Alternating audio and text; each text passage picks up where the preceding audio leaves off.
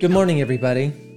This is going to be a different kind of message. Usually I start off my messages by saying, turn over, if you have your Bibles, turn over to this particular scripture. And what I like to do in preaching is go through the text of scripture. Well, this is going to be a little bit different. This is a little bit more off the cuff. I've got an outline that I'm going through, but it's just a skeleton of things. This is more like a Friday casual conversation of Christians getting together and talking about the Word and the approach to the Word. Now, we're eventually going to make our way down to the sign of Jonah because the sign of Jonah is, one, something that the church is just lost on, and then two, once we go through my introductory notes, I want to get to the sign of Jonah so I can show you what I'm talking about in these introductory notes. And part of that is deconstructing assumptions that we come into church and actually we hear with a lot of preaching. We just have to reframe our minds when it comes to the Bible and what this Bible actually means and does and how it pertains to us. Like, the first thing I have on my notes is the Bible is not a technical manual, but we often treat it like one. You know, these days you buy a digital camera, and digital cameras come with instruction manuals that are over 100 pages long because these cameras do so many things and have so many menus and all this other stuff. And, you know, the reason for the booklet is so you can use the camera the way that you want to use it. Unfortunately, that is a lot of times the way that we approach the Word of God. You know, we approach it as a technical manual. What is this going to do for me today or this week? And much preaching is based upon that framework. You know, the preachers say, well, what do I need to do to bring out to get my people through the week, instead of bringing my people into the narrative of Scripture. And it's a vast difference. It's a huge difference with the way that we walk out our salvation. You know, when you go to the Bible and you just open it up and go through it, you see that it has poetry. It contains histories, prophetic oracles, revelation, first-hand accounts of people. All these things work together as little pieces of a huge mosaic of the plan of redemption. And we usually we miss the forest for the trees. I mean, to use that phrase. Why? Because we fail to pay attention to the larger narrative at hand. What is the narrative? It's the story of redemption. It's the story of God sending forth His Son in order to save the world. And then what does that mean to us? How does that affect us? Whether we're believers or unbelievers, actually, because you go to the Word and the Word talks about unbelievers and the ultimate judgment. So that's one point that I want to bring out. I bring out in my notes. The second one is, in today's church, we tend to flatten out the scriptures. You know, a lot of times what preachers do is they preach topical sermons, which they're not bad per se, but, you know, you go through the thinking on it. I mean, backtracking is like, all right, I want to get this point across, you know, the kingdom of God is about joy or something like that, and then they just look at a lot of scriptures about joy to support this one idea they have, instead of wrestling with the scriptures and trying to figure out why the writers wrote what they wrote. You know, why did Matthew write his gospel this way? Why did Mark emphasize one thing over another or excluded a lot of facts but included a lot of facts with certain accounts? In today's church, there's no narrative.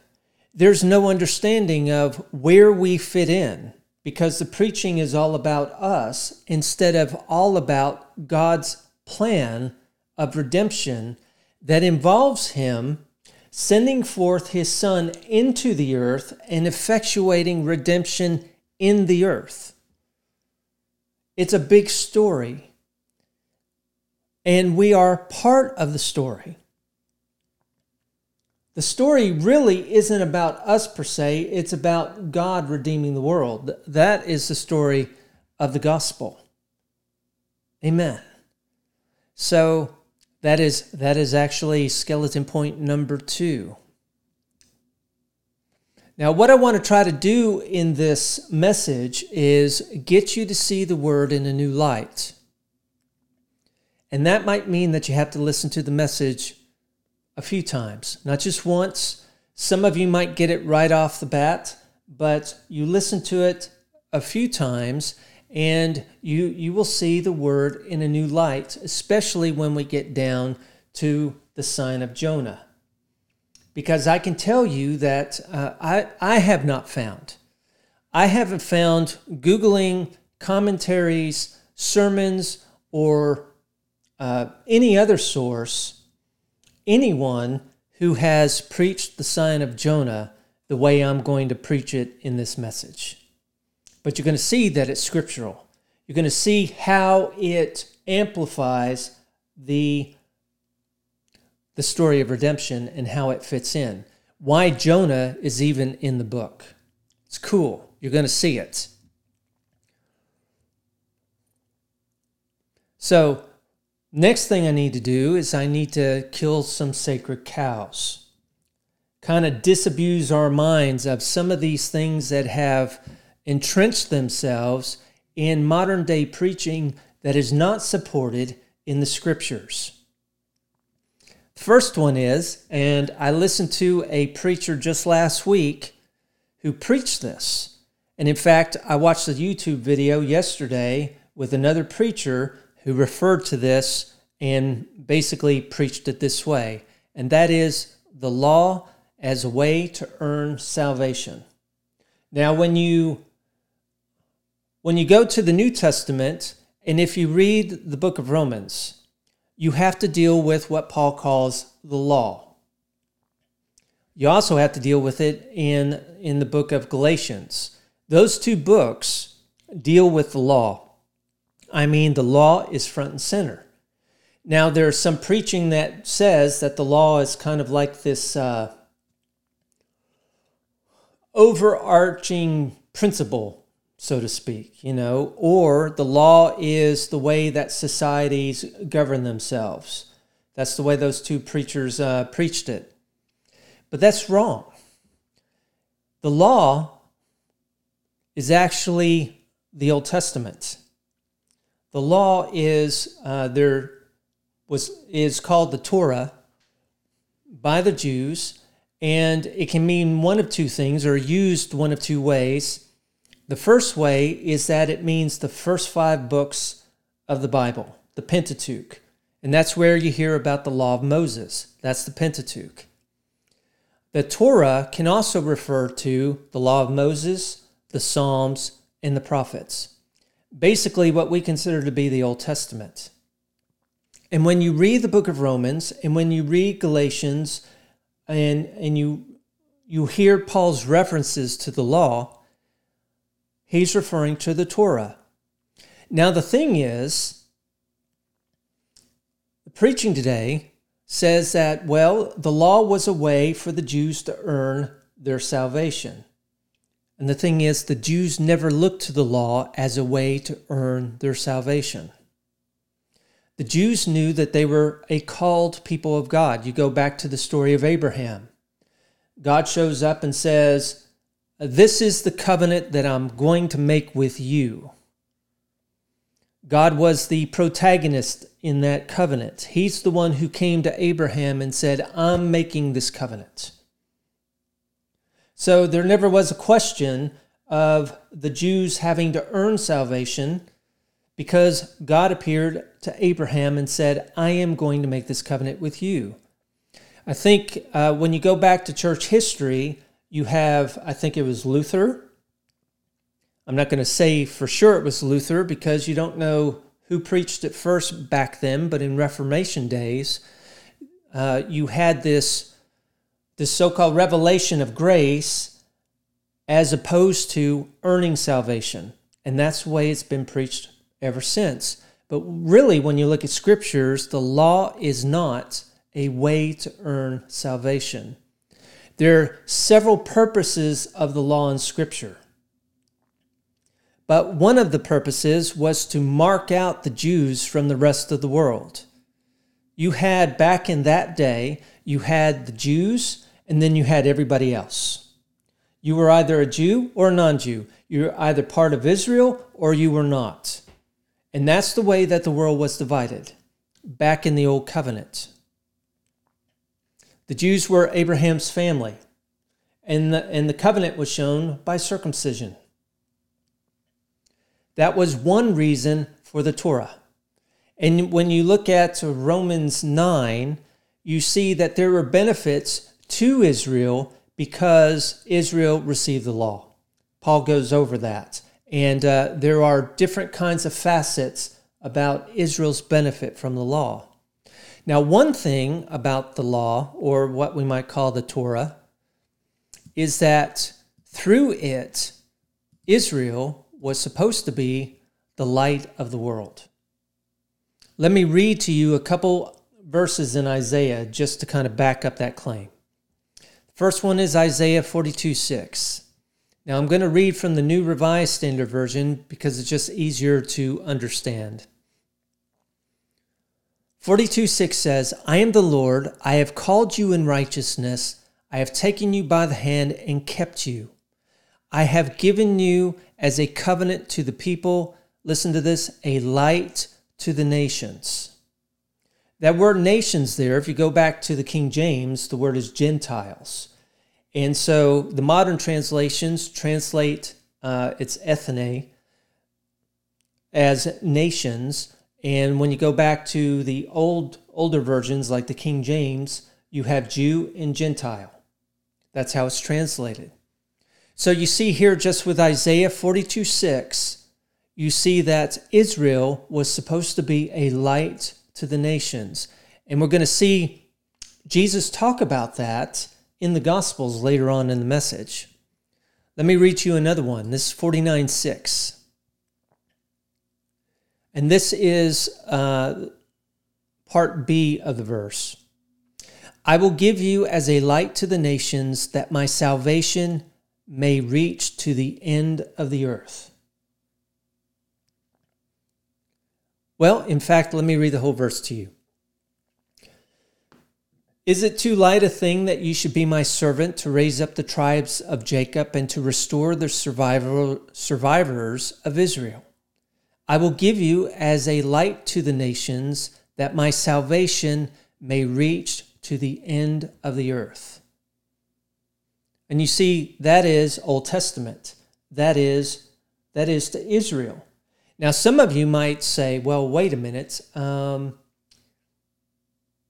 We have the New Testament now, and I've heard that being preached about Jesus.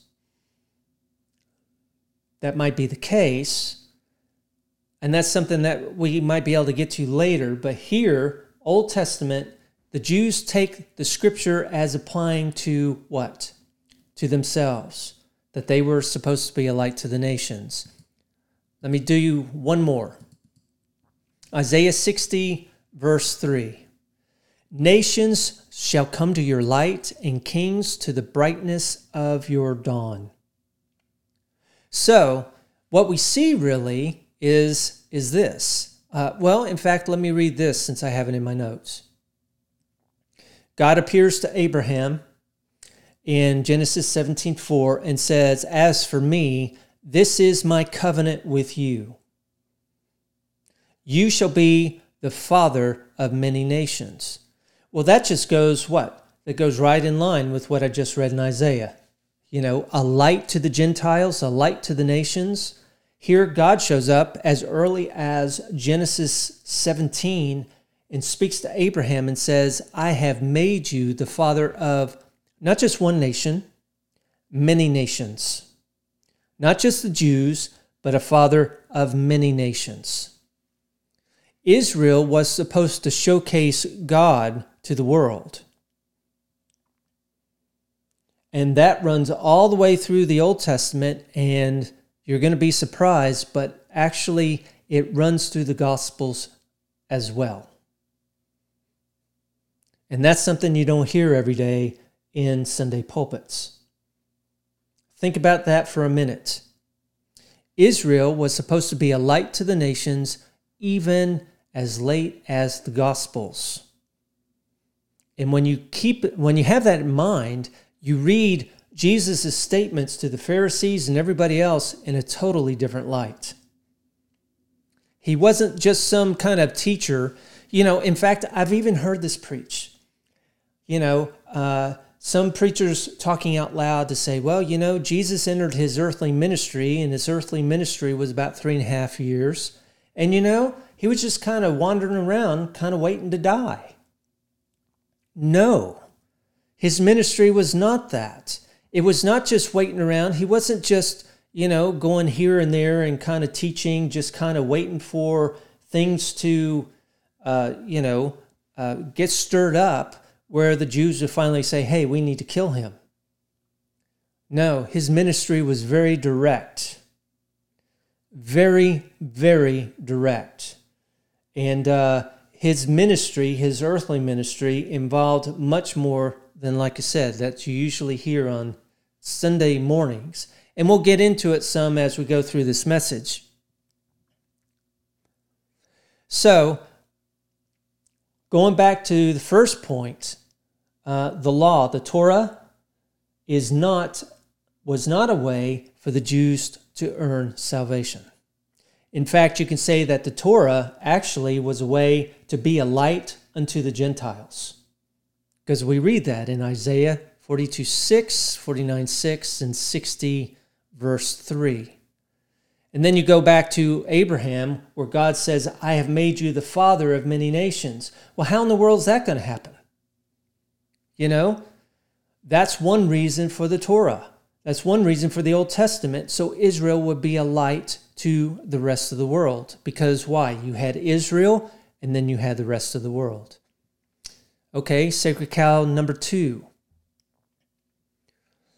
In the Gospels, you see over and over and over these guys who are Pharisees. Jesus is coming up against the Pharisees over and over and over again. And frankly, you can go through years and years of church and not have a clue of who these guys are or why Jesus keeps on running into them. I did. I did for a long period of time. Years after I became a full gospel Christian, where, it's like, well, Jesus said this to the Pharisees, and nobody explained who in the world the Pharisees were.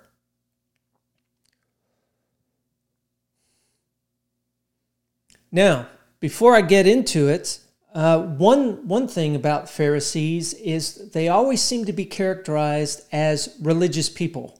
And sure, yeah, they are religious, but what I'm talking about is, the conventional line is Pharisees are religious people and God doesn't like religious people. He wants people of real faith. He doesn't want people of fake faith, and the Pharisees had this sort of fake faith. That's the conventional line in preaching. Well, think about it a minute. I'm a Christian. People would say, and there are a lot of people I know who think I'm religious. I pray, I read the Word, I walk out the Scriptures. I want to attend church. I want to congregate with people of like faith. So what? I'm religious.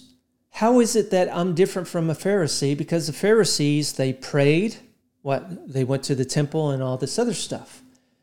It's not that God doesn't like religious people. Actually, he wants people to be religious in that sense. He wants them to pray, to walk out the Word, to read Scripture, and read Scripture, privately and also corporately.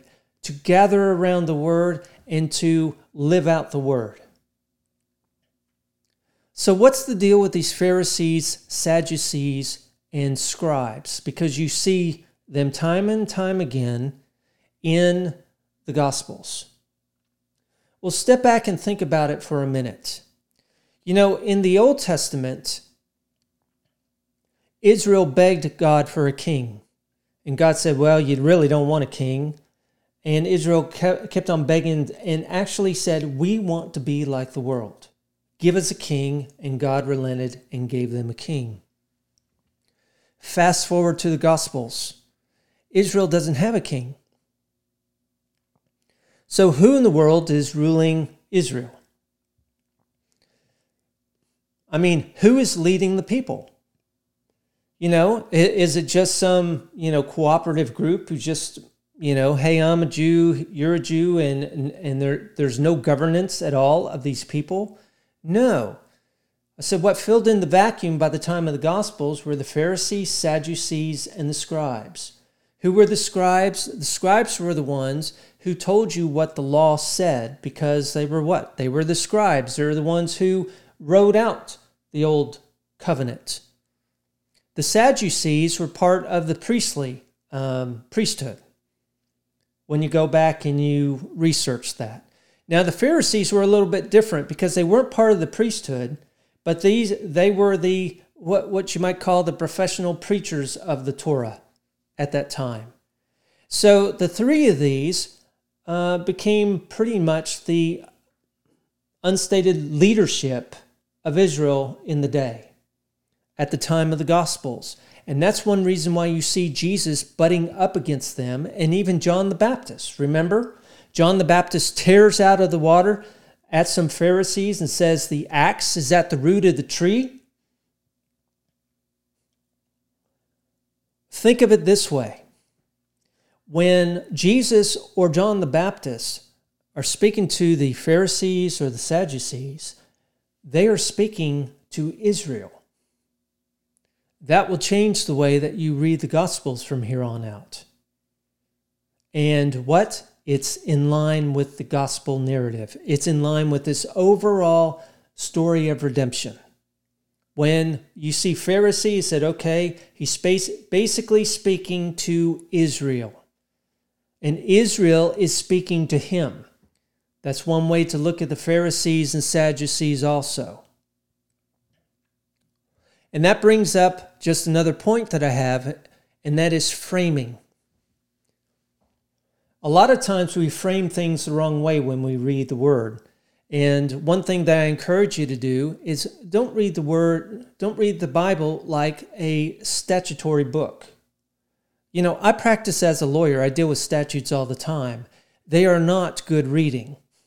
They're not fun to read. They are, they come from committees and all that kind of thing, and they are just legislation. The book is not written like legislation. The Bible is written, as Peter said, by men who were moved by the Holy Ghost. It's better read like a mystery novel, like a mystery drama in a way.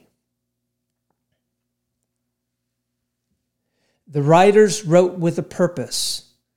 They left out what wasn't relevant and what did not contribute to the narrative. I mean, think about it. You have John. John writes a gospel, and at the end of his gospel, he says, Jesus did so many miracles that all the books in the world wouldn't be able to contain them. So you go back to his gospel, and his gospel, I think, it's 20 or 21 chapters. It's not that long. So what did John do? Well, he picked out, as inspired by the Holy Ghost, he picked out what the Holy Ghost inspired him to write and left out what the Holy Ghost inspired him not to write. Why? Because he had a message. There is a message in the gospel. There's a purpose to bring the wedding at Canaan. There's a purpose to write that and include it in the gospel. There are other things that Jesus did that the Holy Spirit said, no, you don't include that in the gospel because what? It doesn't contribute to the overall narrative the way that I want it done. See what I mean? You had the same thing with Matthew, same thing with Paul, same thing with all the gospel writers. They wrote with purpose. Now, I'm going to say this because I'm sure a lot of you haven't heard this before, but this is really the way it is. The Gospels reflect Jesus' message to Israel. Yes. I mean, we have this idea that the Gospels, like I said, that Jesus was just a teacher, kind of like waiting around, kind of teaching people kind of like proverbial wisdom until things got so hot for him that he was going to have to die. It's not that way. There are reasons why he kept on clashing with the Pharisees. When you read John 9 and the story of the raising of Lazarus, and you go through and you see that Jesus, when he's talking to Mary and Martha, he's talking about that larger narrative when he said, this sickness is not unto death, but unto the glory of God. It's all part of the narrative, the overarching story of redemption. Coolest thing that you could ever see in all the when you see that in the Gospels. Amen. Now, when I say the Gospels reflect Jesus' message to Israel, let me read to you a couple verses. Because we skip over these and we shouldn't skip over them. There's a reason why they're included in the Gospels. Matthew 10:5, Jesus says this. It says, these 12 Jesus sent forth and commanded them, saying, go nowhere among the Gentiles and enter no town of the Samaritans, but go rather to the lost sheep of the house of Israel. Now get that. Let that sink in a minute. Jesus is commissioning 12 disciples to go out, and he says, don't go anywhere among the Gentiles. And don't enter any town of the Samaritans. The Samaritans back then were considered to be half-breeds. They weren't considered to be true Israelites because of a dispute about the place of worship. And Jesus says, don't go to them either. Only go to the lost sheep of the house of Israel. So when you read that, you have to sit back and think, well, why is he doing that? Why is he sending his disciples only to Israel and no other place? It's got to be, or it has to be connected to, the fact that his message was to Israel. Amen. What he was doing had to do with Israel. Let me bring up another one. This is Matthew 15, 21 to 24. It says, Jesus left that place and went away to the district of Tyre and Sidon. Just then, a Canaanite woman. Now, she's not a Jew. She's Canaanite. She's a Gentile. Just then, a Canaanite woman from that region came out and started shouting, have mercy on me, Lord, Son of David. My daughter is tormented by a demon. Now, stop there a minute. I could preach on this for an hour. She says, Son of David. She's a Gentile. She's not a Jew. But she's recognizing he is Israel's Messiah. Now listen to verse 23. She shouts this out, and he says, but he did not answer her at all. And his disciples came and urged him, saying, send her away, for she keeps on shouting after us. And he answers, and he says this, I was sent only to the lost sheep of the house of Israel. Now, isn't that wild? You have Jesus, the Messiah, Jesus Christ. We call him Christ and think it's a last name. That's Messiah. But in the Gospels, this woman comes to him and starts shouting, and his response is, I'm sent only to the lost sheep of the house of Israel. Now, the account is she goes on and she says something that is so smart. She says, well, even the dogs get the crumbs from the table. And you can relate that. And one reason why I could preach on that for an hour is the Gentiles are getting the crumbs from what? From Israel. And her daughter is healed.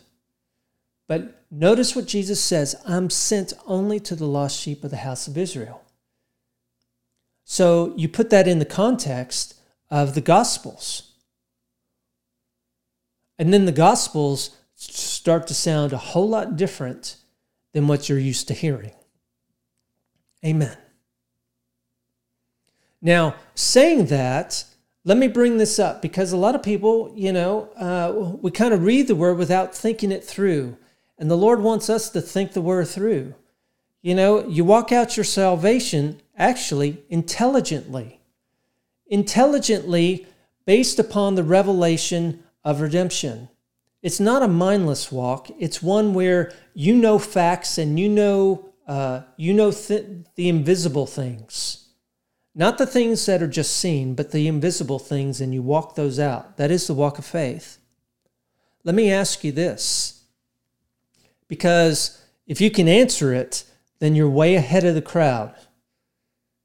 Why do the Gospels make such a big deal about Jesus being crowned King of the Jews? I mean, what is that all about? Each gospel deals with the fact that Jesus is taken into custody and what? The Roman soldiers put a robe on him. He's got a crown of thorns put on him, and they mock him as King of the Jews. Now, let me read to you John 19, verses 19 through 22. This is about Pilate. Pilate puts an inscription on Jesus' cross. A lot of you are familiar with this. But let me read to you the account, because a lot of times, man, we just bulldoze over this without really considering why this happened and why it's contained in the Gospels. John 19:19. Pilate also had an inscription written and put on the cross. It read, Jesus of Nazareth, the King of the Jews. Many of the Jews read this inscription because the place where Jesus was crucified was near the city, and it was written in Hebrew, in Latin, and in Greek. Nobody was going to miss this. Verse 21. Then the chief priests of the Jews said to Pilate, don't write the King of the Jews, but write this. This man said, I am the King of the Jews. Basically, they're going to Pilate and they're saying, don't call him the King of the Jews. Why don't you put on your little inscription, you put him that he called himself the King of the Jews, and that way they could say that he was an imposter. But notice what Pilate says. Pilate answered, what I have written, I have written. Let that sink in a little bit. What I have written, meaning that we have crucified the King of the Jews. The Jews hated to hear that. That's why they came to Pilate. They didn't want that to happen. But it happened that way.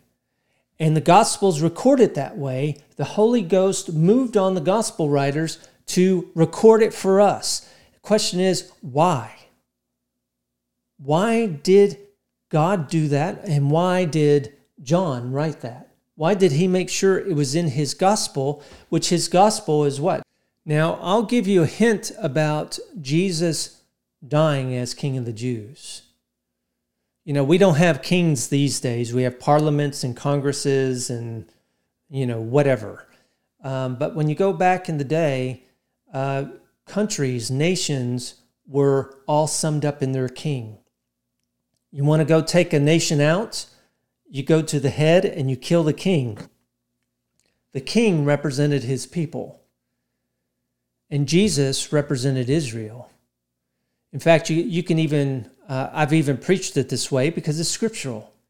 You know, all of Israel was focused down to Jesus on the cross. He was Israel on the cross when he was crucified, and you see that with Pilate. Amen.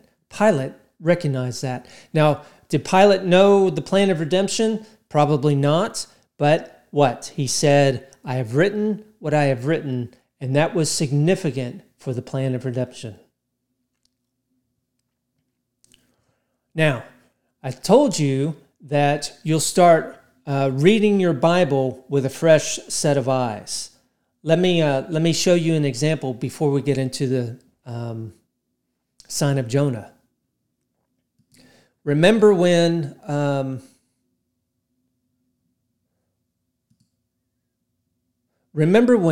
Jesus was in the temple and he brought a whip and he started overturning the temples and all that stuff? You know, theologians have called that the cleansing of the temple. I don't know who came up with that, but that's really just wrong. He wasn't trying to clean up the temple. He was delivering a message about the temple and about Israel. Remember what he says when he does that. In fact, let me read it from Mark 11. He was teaching and saying, Is it not written, my house shall be called a house of prayer for all nations, but you've made it a den of thieves. Now, most preaching concentrates on the money changers and, the sacrificial animals there at the temple. And there's been all kinds of theories about, the money changers weren't changing out the money the right way. They were kind of pocketing some of it, unjustified commissions, or they were selling some, one-eyed pigeons and stuff like that. None of it is based upon what we read in the Gospels. It's speculation. But let me throw this out at you. Look at what he says, because Jesus is quoting Old Covenant here. He said, my house shall be called a house of prayer. And what's it say? For all nations. But you've made it a den of thieves. Well, who in the world has made it a den of thieves? He's talking to what? The leaders of Israel. He's talking to Israel. One thing that you'll see, and we're about to get into with the sign of Jonah, is that Israel was commissioned to be the light of God to the nations. And instead of being a light to the nations, Israel wanted to monopolize her position as God's chosen. That's what you see all throughout the Gospels, and that's what you see Jesus butting up against with the Pharisees time and time again. And the Gospels involve the judgment of Israel for that, and actually Jesus taking on that judgment in Israel's place. Now, I know that's a lot to sink in. You probably haven't heard too much of that before, but let's go over to Jonah, and you're going to see how this is brought about. You're going to see this through actually the sign of Jonah. Now remember, and I'll read it later, but Jesus is speaking to Pharisees and they're demanding a sign from him. Israel's demanding a sign. It said, show us a sign by the authority that you do these things. And Jesus responds and says what? He says, a sign? You want a sign? I'll give you a sign, and this is the only one that you're going to get. It's the sign of Jonah. And then he says, as Jonah was in the belly of the whale 3 days and 3 nights, or he says sea monster in the New Testament, in the belly of the sea monster 3 days and 3 nights, so the Son of Man shall be in the belly of the earth 3 days and 3 nights. He also says some other things, but he connects himself directly to Jonah. Now, I'll tell you, you can get all kinds of commentaries because I've gone through them all. I've gone through all the books. And it seems like nobody really understands what Jesus was talking about when he says sign of Jonah. But you're going to understand the sign of Jonah by the end of this message. Amen. So, like I said, let's deal with Jonah now. And I'm not going to ask you to open up your book. I'm just going to ask you to sit back and listen. And think about this, because Jonah is very short. It's only 4 chapters. You can read it in probably less than 10 minutes. So you don't need to flip through pages. You just need to think about it. Now, let me first start with Jonah, with talking about the usual line of preaching. And you'll see this everywhere. The usual line of preaching is Jonah, the cost of disobedience. And you hear all this talk about God's sovereign will and that you can't outrun God. In fact, here's a line from a sermon I looked at this week. What is your Nineveh? The big thing that God wants you to do, but you don't want to do. Now, for those of you who are not familiar with Jonah, let me just refresh you with the story. God speaks to a prophet named Jonah and tells him to preach to a city named Nineveh. Now, let me throw in here that Nineveh is a city of Gentiles. Jonah is what? He is a Jew. He is an Israelite. And God tells him to go outside of Israel and preach to Nineveh. Jonah doesn't do that. He flees in the opposite direction. And actually, the story is almost comical because he boards a ship and sails to Tarshish, which is the furthest destination away that he can get from Nineveh. While he's on the ship, a storm arises. The crew gets scared, throws him overboard to save themselves from the fury of the storm. And the scriptures say that God prepares a great fish that swallows Jonah up. He spends 3 days and 3 nights in the belly of this fish, the whale. Jonah records, there is a section in Jonah where we hear echoes of his prayers while he's in the belly of the fish. After 3 days and 3 nights, the fish spits him out on the beach. He makes it over to Nineveh. He preaches, and the whole city repents and is saved from judgment. That's the story of Jonah. And then at the end in chapter 4, there is a small story of what the King James calls a gourd or a plant. And I'm going to cover that with the sign of Jonah. So that's the setup. That is Jonah in a nutshell. Going back to the usual line of preaching, usual line is the cost of disobedience. And you hear sermons about, God tells you to do something, and if you run the other way, well, he's going to make you do the thing that you don't want to do, even to the extent of getting you swallowed up by a fish. And you know what? None of that really makes an impact on anybody, because nobody today is swallowed up by any kind of fish. And nobody has any kind of testimony saying that God, did all this weird stuff to make them do something they didn't want to do. But here you have this line of preaching. What is your Nineveh? The big thing God wants you to do, but you don't want to do. And then the next line is, God delivers us even if we resist his guidance in our lives. That has nothing to do with Jonah. Just flat out nothing. I'm at the point now that if I'm sitting through a sermon where the preacher is preaching that way on Jonah, I'm going to get up and leave because I've got better things to do, because Jonah has nothing to do with that. Now let's go through the story.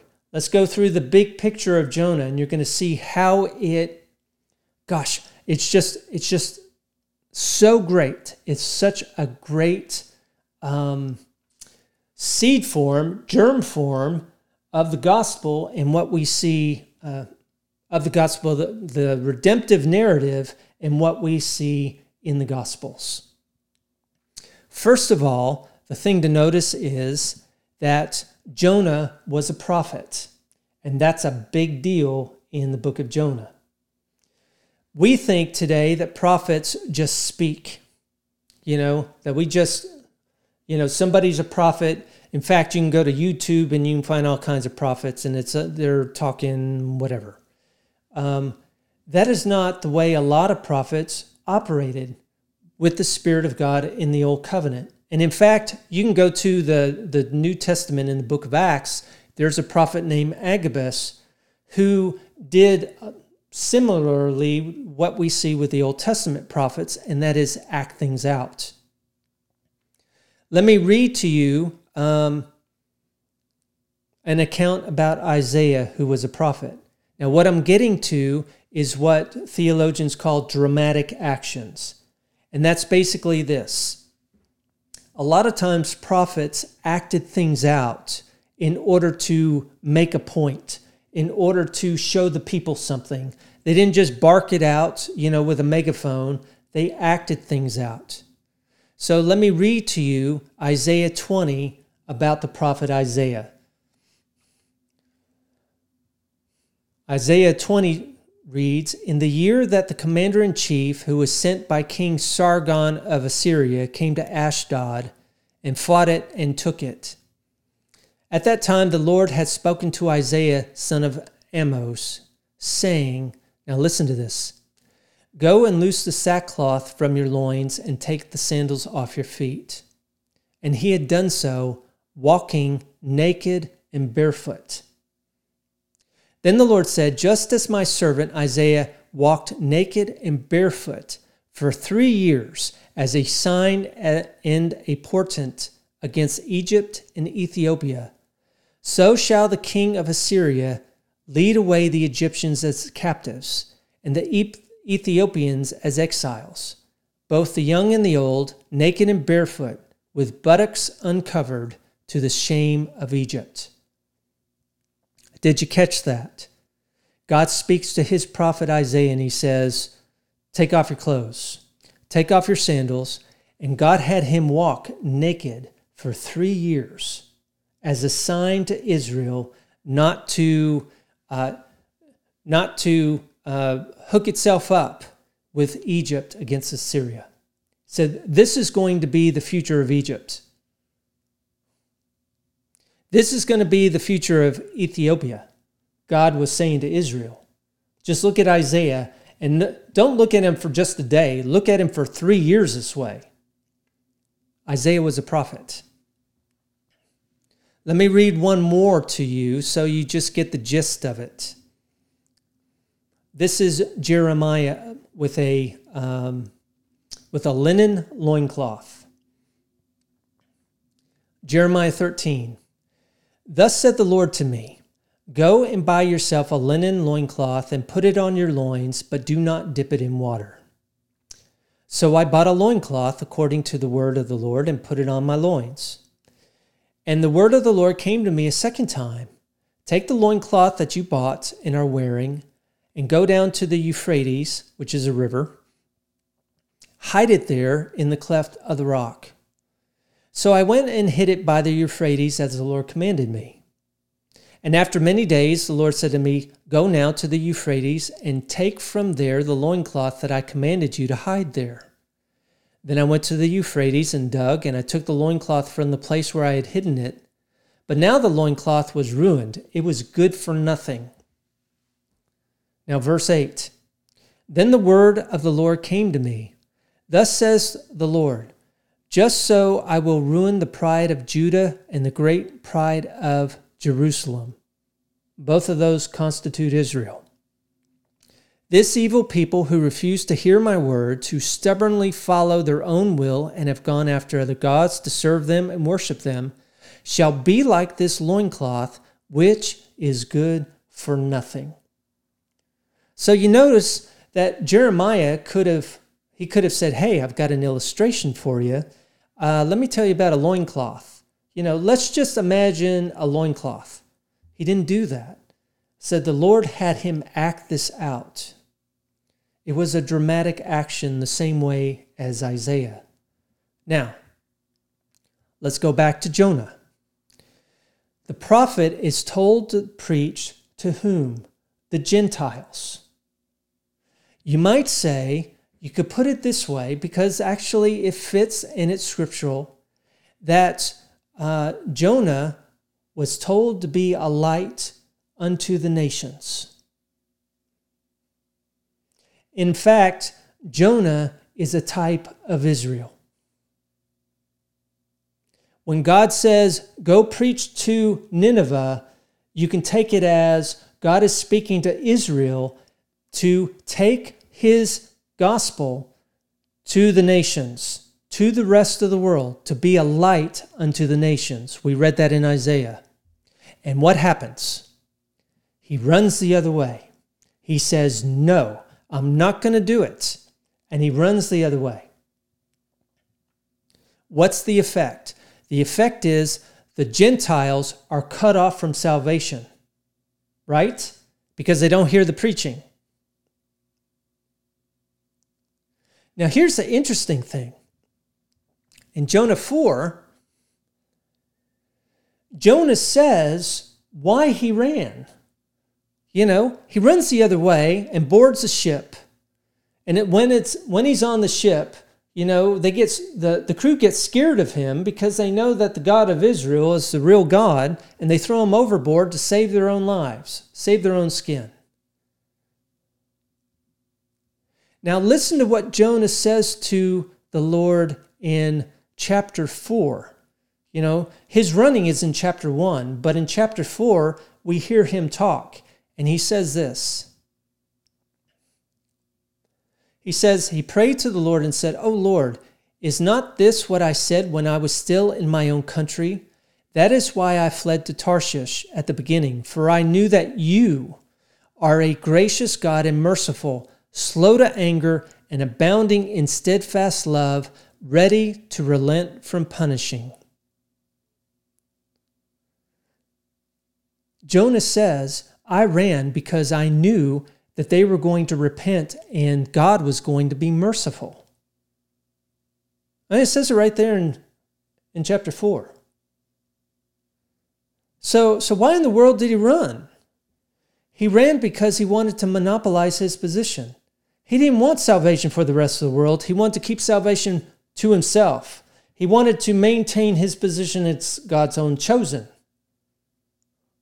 So he says in chapter 4, the thing is, you got an honest prophet there who says, hey, the reason why I fled to Tarshish is that I knew that you are a gracious and merciful God, slow to anger and abounding in steadfast love, ready to relent from punishing. And he basically says, I wasn't about to take that message to the Gentiles. Amen. And in fact, in verse 3, Jonah 4:3, he says, and now, O Lord, please take my life from me, for it's better for me to die than to live. And that's after Nineveh, after he had preached to Nineveh, and Nineveh repented. Jonah says, take my life. It's not worth living anymore. It's not worth living anymore, not being your only chosen. Amen. Now, let's take a look at Jonah fleeing. And he's cast overboard. And what? He's swallowed up by a fish. Now, the very beginning of Jonah, like I said, he is a type of Israel. Because Israel was supposed to be a light to the nations, and Israel refused to be that light. It kept the gospel hid up unto herself. Now, Jonah's thrown overboard, and he's swallowed by a whale, a fish, a sea monster. Let's go back to Jesus on the cross. Remember, he is crucified as what? King of the Jews. He, like I said, is basically Israel on the cross. So you see that Jonah is what? Thrown overboard, swallowed up in the belly of the whale, 3 days and 3 nights. And what do you see with Jesus? Jesus says, the Son of Man will be in the belly of the earth 3 days and 3 nights. Son of Man was Israel then. Jonah, the account is that after 3 days and 3 nights, the whale spits him up on the beach.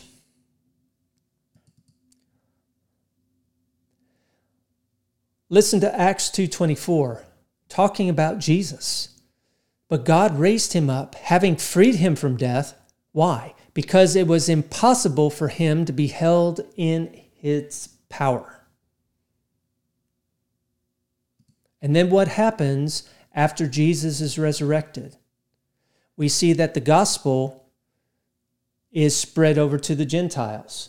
At first, what? You have Peter and the rest of the apostles keeping the gospel just what? Shut up with the Jews.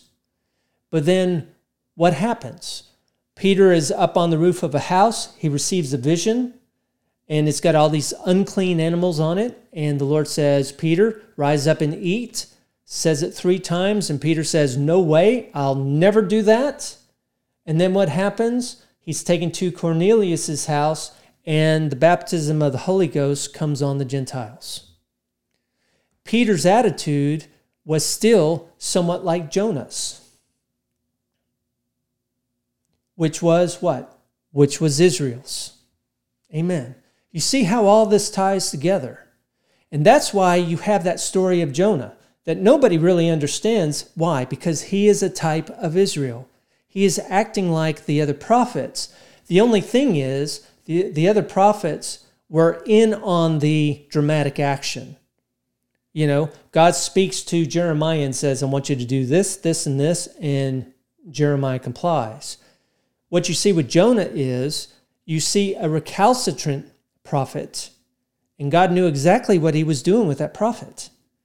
And that's where you have this dramatic action of Jonah, who is acting out the disobedience of Israel of being a light to the Gentiles. Amen. Amen. So over in Jonah 4, you have this little tiny story about the gourd, or the NRSV calls it a bush. So let me read the account to you because it's short. Jonah preaches to Nineveh. You know, he's spit out on the beach. He goes and he preaches to the city, and all the city, in fact, it says that even the animals repented, you know, at the preaching of Jonah. Jonah gets mad about that. Again, he's a type of Israel. Then Jonah went out of the city and sat down east of the city and made a booth for himself there. And he sat under in the shade, seeing or waiting to see what would become of the city. Notice this next part, because again, you can Google this, you can look at books, and they're all over the place. But in verse 6 it says, the Lord God appointed a bush and made it come up over Jonah to give shade over his head, to save him from his discomfort. So Jonah was very happy about the bush. But when dawn came up the next day, God appointed a worm that attacked the bush, so it withered. When the sun arose, God prepared a sultry east wind, and the sun beat down on the head of Jonah, so that he was faint, and he asked that he might die. He said, it's better for me to die than to live. And God says to Jonah, is it right for you to be angry about the bush? And Jonah says, yes, angry enough to die. I mean, get this. This is just wild. Then the Lord said, you are concerned about the bush for which you did not labor, and you didn't grow, and it came into being in a night and perished in a night. And should I not be concerned about Nineveh, that great city in which there are more than 120,000 persons who do not know their right hand from their left, and also many animals? So you catch the story.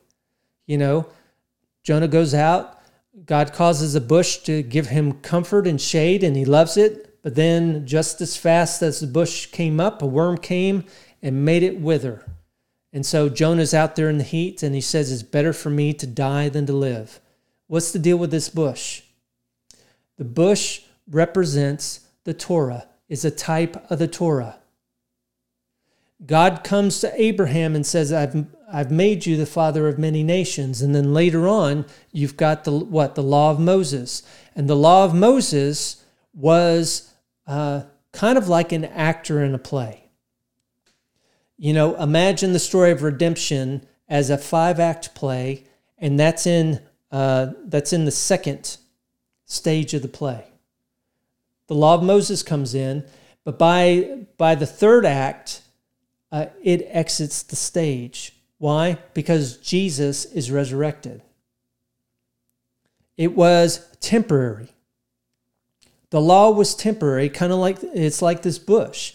And the thing about the law was, as God says to Jonah here, you're concerned about the bush for which you did not labor and which you did not grow. God came to Abraham and said, I've made you the father of many nations. And he made a covenant with Abraham. Abraham didn't do anything. He didn't do anything on his own to create the covenant, and then later on the law of Moses. God did it.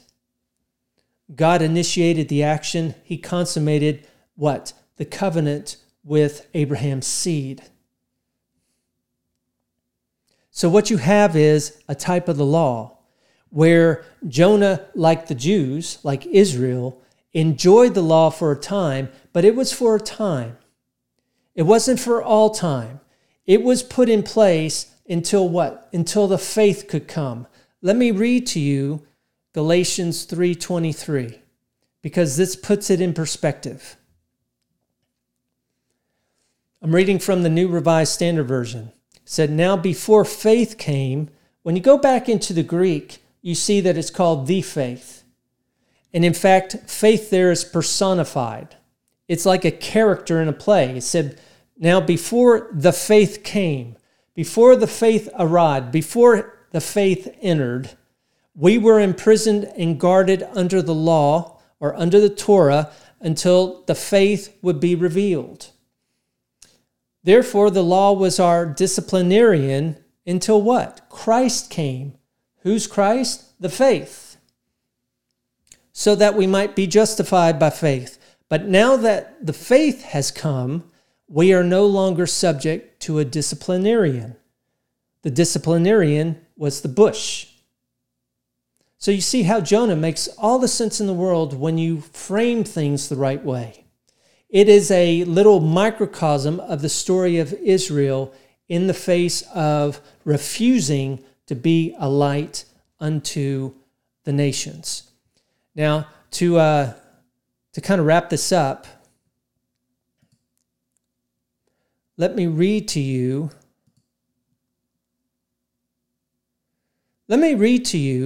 Luke 11:29, and some verses from that, where Jesus is talking to people of Israel about the sign of Jonah, because you're going to see this in a new light.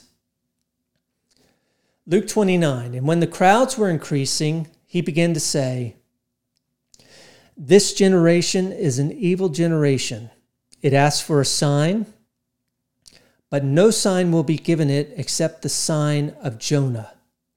For just as Jonah became a sign to the people of Nineveh, so the Son of Man will be a sign to this generation. The Queen of the South will rise up in judgment with this generation and condemn them, because she came from the ends of the earth to listen to the wisdom of Solomon, and see, something greater than Solomon is here. Queen of the South was not a Jew. The people of Nineveh will rise up at judgment with this generation and condemn it, because they repented at the proclamation of Jonah, and see, something greater than Jonah is here. The people of Nineveh were Gentiles. Now, notice what Jesus says in the very same breath, or the very next breath, he says, "No one, after lighting a lamp, puts it in a cellar, but on a lampstand, so that those who enter may see the light." Remember that Israel was supposed to be a light unto the nations. And what's he saying here? No one, after lighting a lamp, puts it in a cellar. Your eye is the lamp of your body. If your eye is healthy, your whole body is full of light, but if it's not healthy, your body is full of darkness. Therefore, consider whether the light in you is not darkness. He's speaking to Israel.